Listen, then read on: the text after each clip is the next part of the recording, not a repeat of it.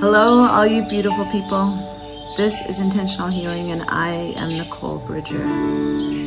Today, I want to talk to you about bullying. It was just Pink Shirt Day recently, and it's a topic of conversation a lot right now in our society. What is bullying? What do we do when we are being bullied? What can we do when we are the bully? So before we begin, like always, just take a deep breath and allow yourself to fully sink into your chair.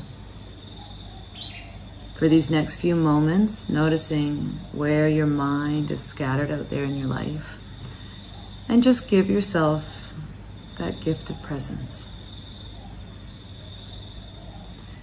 So, what should you do when someone is bullying you? Of course, when someone is being unkind, the first thing we want to do, well, there's kind of two things that we instinctively do. We want to push it away, sort of like screw you, or being mean back, or hurting them back, protecting ourselves, retaliating. And another thing we might do, even at the same time, is take it on. Believe what the bully is saying and take it on as a truth and let it hurt us and make us crumble in a way. So what we can do instead, the first thing is to say, wow, this person must be hurting in order to say or do something so unkind. And what that does is instantly it takes it off of yourself that you did something to deserve this, and puts the responsibility on them. It's your choice to take on what this person is doing or saying as your truth or not. Think of it like a t-shirt they're handing you. You can choose whether to put that t-shirt on and make it your belief or not. And that's why the compassion piece, saying, wow, this person must really be hurting, it's a way of energetically giving the t-shirt back, saying, no thanks. I'm not going to take that on. I'm not going to believe it. That's my choice.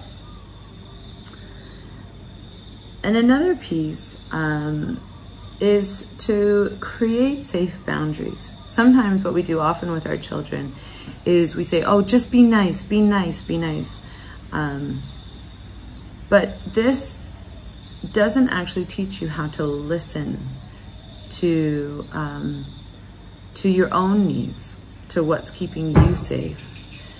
And so if instead in the moment you ask, okay, well, with this place of compassion, what feels good to me in this moment? And what feels good today might look different to what feels good tomorrow. But it's only you that can keep yourself emotionally and physically safe. So asking yourself in each moment, perhaps that might look like a shift in time spent, or friendships or dynamics. And it doesn't have to come from a place of fear or anger. It can come from a loving place towards yourself that just says, this is what feels good to me right now. This is what feels loving and kind to myself right now. So what do we do when you are the bully? The first thing is to ask yourself, when you notice, because it's tricky to notice that you are bullying somebody. You feel it in your body when you say something unkind, cutting, wanting somebody else to feel a little bit worse than you. And you can feel it in your stomach. It doesn't feel good.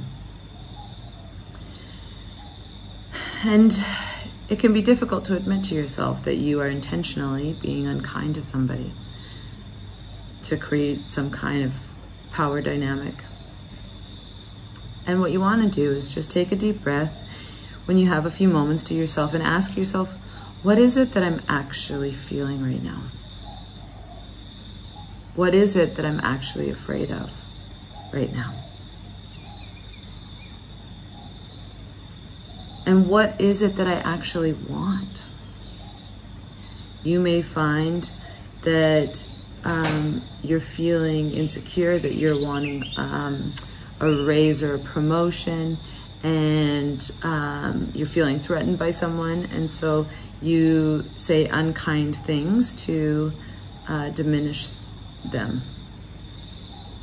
And what that is calling you to is for you to stand more in your confidence of who you are, to trust that things go the way they're meant to not step into fear and control. Both sides of this, whether you are being bullied or you are the bully, both are a call to self-love, to going inward and finding your own inner confidence. There's no external validation that's ever going to be enough for you to truly love yourself, to truly be confident in who you are in this moment. And only you can journey inward and create that safe space for yourself where you know that you are lovable, that you are worthy and deserving just as you are. Now, what if our kids are being bullied? It's a very similar process. In fact, it's the same as what I've just described for you as an adult being bullied. And the one thing that I would really sort of say again is that we often tell our children, just be nice. And this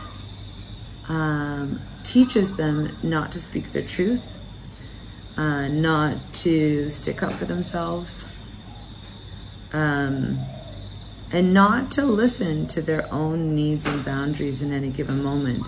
And the earlier that you can teach children to listen to their own voice and to create safe space for themselves, the better, so that when they become adults, that's just second nature. When somebody's being a bully, no big deal. They know how to handle it. And they notice really quickly when they are being a bully and can apologize quickly and be sincere. That is an important part. If you did notice that you were being a bully, once you feel safe in your skin, is to apologize. Hey, I'm really sorry that I said that the other day. I've been feeling not myself, or I've been feeling nervous about something, and I'll try and be more mindful. Imagine if we taught that to our children. How to take responsibility. How to apologize. No need to pretend like we're perfect all the time. I think we could all learn from that. So I hope that that's helpful for you guys, whether you're an adult or you have kids going through this. With children, it's really important that they know that they can come to you at any time, and that you won't react, fly off the handle, get mad at them, pressure them, tell them, come on, just, who cares, stick up for yourself. It's really important that you provide that safe space for yourself, for your children.